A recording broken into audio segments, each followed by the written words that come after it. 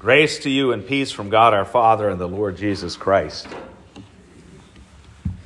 Well, let's talk about gifts, shall we? This is the season for last-minute shopping or shopping in advance, as some responsible people do. Some people, though, I was thinking about are hard to shop for, and you probably all know somebody who is difficult to shop for. For me, it is my father. What do you get for the man? He has lots of fountain pens already. Doesn't need more of those. If he needs a shirt, well, he just buys it. He's a music connoisseur. So naturally, he likes a number of good bands. One of them is Toto. But he has all of their albums. I mean, even the deep tracks like Toto, Live from Johannesburg, which Hamilton and I have listened to in its entirety. So what sort of gift do you get for this person that's hard to shop for, you know? Well, I think back to many years of gift giving and gift receiving, and when I think of him having a gleam in his eye during the exchange of presents, it's never about when he was receiving a gift. He was grateful to receive gifts, and we love to give him a gift. But he always had a gleam in his eye when we, his children, were opening a gift. He liked to see and to know that we were appreciating and receiving this, which is a token, really. I mean, I'm grateful that my parents loved us and blessed us the way they did, but it's not about the gifts. It's the reflection that they gave us nice gifts because they loved us. Skateboard, Powell Peralta Ripper. That was really cool back in the mid-'80s. Haro FST bicycle. That was, my dad probably stayed up all night putting it together because it came in a box and you had to put the whole thing together, and it was complicated too. It was not a simple machine. I mean, it had a rotor, so you could spin the front handlebars all the way around. You could do all kinds of tricks that way. The 1980 Star Wars Christmas in the Stars album. Kelly hates when I play. It's a terrible album. It is really just awful. But I had the record. I had like a record. I had a little plastic Fisher-Price record player type thing. I remember listening to that, Christmas morning. Anyway, he always had a gleam in his eye as he would see us enjoy that gift, whatever it was that he gave. Now we see in King David, in our lesson from 2 Samuel this morning, we see an example where God's fatherly love for David and for us comes through. And we have human relationships. In part, God works through our human relationships to reveal himself. How do you reveal the inscrutable God? How do you reveal God, our Heavenly Father, who is so far above us, creator of all things? Well, he has identified himself as our Heavenly Father. And to the extent that an earthly father can demonstrate that love for their children, they are modeling that so that we can better understand our Heavenly Father. Of course, fathers fall short. Mothers fall short. We don't hit that mark. But nevertheless, to the extent we can do that, we give children a picture of what their Heavenly Father is. Imagine the father who loves perfectly, because your father on earth doesn't love perfectly. He still loses his temper or whatever. Well, your Father in heaven does love perfectly. And we see that with David, where David, after God had given him rest, it says, the Lord had given him rest from all his surrounding enemies. So David had been given this rest he had conquered all of these surrounding enemies. He's given this rest, and he's there and he says, you know what? I'm going to build a house for God. I'm going to build a beautiful temple. It's going to be magnificent. Nathan, what's interesting is Nathan says, yeah, God's with you. You should do that. And then God comes to Nathan that night and gives him a word from the Lord.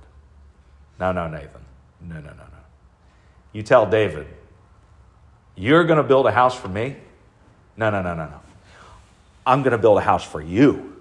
That's how this is going to work. I am going to build a house for you, David. God said, and your house and your kingdom shall be made sure forever before me. Your throne shall be established forever. That's what God said he would do for David. Now, if your loving earthly father enjoyed giving to you more than receiving from you, think of how much more your perfect heavenly Father enjoys giving to you rather than receiving from you. Your heavenly Father is gracious. He's merciful. He's slow to anger. He's abounding in steadfast love. He desires to give to you, and he takes joy in giving to you. That's your heavenly Father. Now, David lived 1,000 years before Jesus' birth. So for a millennia, the people of Israel waited in hope. It was an expectant hope, kind of like the expectant hope we have now as we look for Jesus to return. The people of Israel waited in hope for the promised Messiah, the one who would fulfill the promises that were made first to Adam and Eve in the garden. It was actually stated to Satan, as you recall, the first gospel, the proto-evangelion. It was stated to Satan that her offspring would crush the serpent's head. That's the first gospel. That promise was given to Adam and Eve. And after that, that promise was given to Abraham, to Jacob, to Isaac, and to David. They waited patiently year after year, and even in the bad times, such as the Babylonian captivity, when they had seen the temple destroyed and they were taken off into exile. Nevertheless, they waited patiently for the Lord to give to them and to deliver them. So then, in the midst of this waiting, well, it feels like it's in the midst of it. We know, looking back on it, it is at the end of this waiting that the angel Gabriel came to Mary and made this announcement to tell her that the Holy Spirit would overshadow her, would come upon her. Kind of like, the power of the Most High, like God, the Holy Spirit, filling the tabernacle and filling the temple in Old Testament Israel. It is the same sense in which the Holy Spirit came and overshadowed and came upon Mary. And for 9 months, she carried in her womb God. It's nothing less than that. That's why Mary is rightly honored and revered and called blessed. She is the Theotokos. That means God-bearer. And she is rightly revered and honored for that. It seems unbelievable. How could this be that the creator of the universe, the very creator of the universe, would be inside of a woman's womb? But nothing will be impossible with God. Truly, Mary had found favor with God, but her blessings did not end there. She was also blessed with faith to receive that promise and to believe it. Listen to her beautiful, absolutely beautiful words of faith. Behold, I am the servant of the Lord. Let it be to me according to your word. Wrapped up in this simple statement is an expression that reaches back to David and behind that to Abraham, and then behind that to Adam and Eve. And she's saying, I believe, Lord, that you have fulfilled your promise to us. And I believe that in my womb is or will be the Son of God.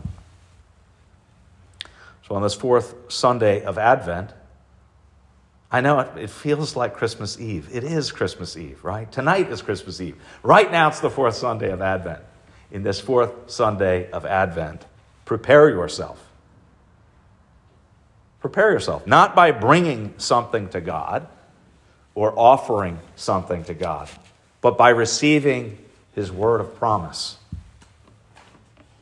For God's desire is first and foremost to give to you, not receive from you. His desire is to bless you, not to be blessed by you, but to bless you. Receive his grace and mercy, 100% gift for you. The peace of God which passes all understanding, keep your hearts and minds in Christ Jesus.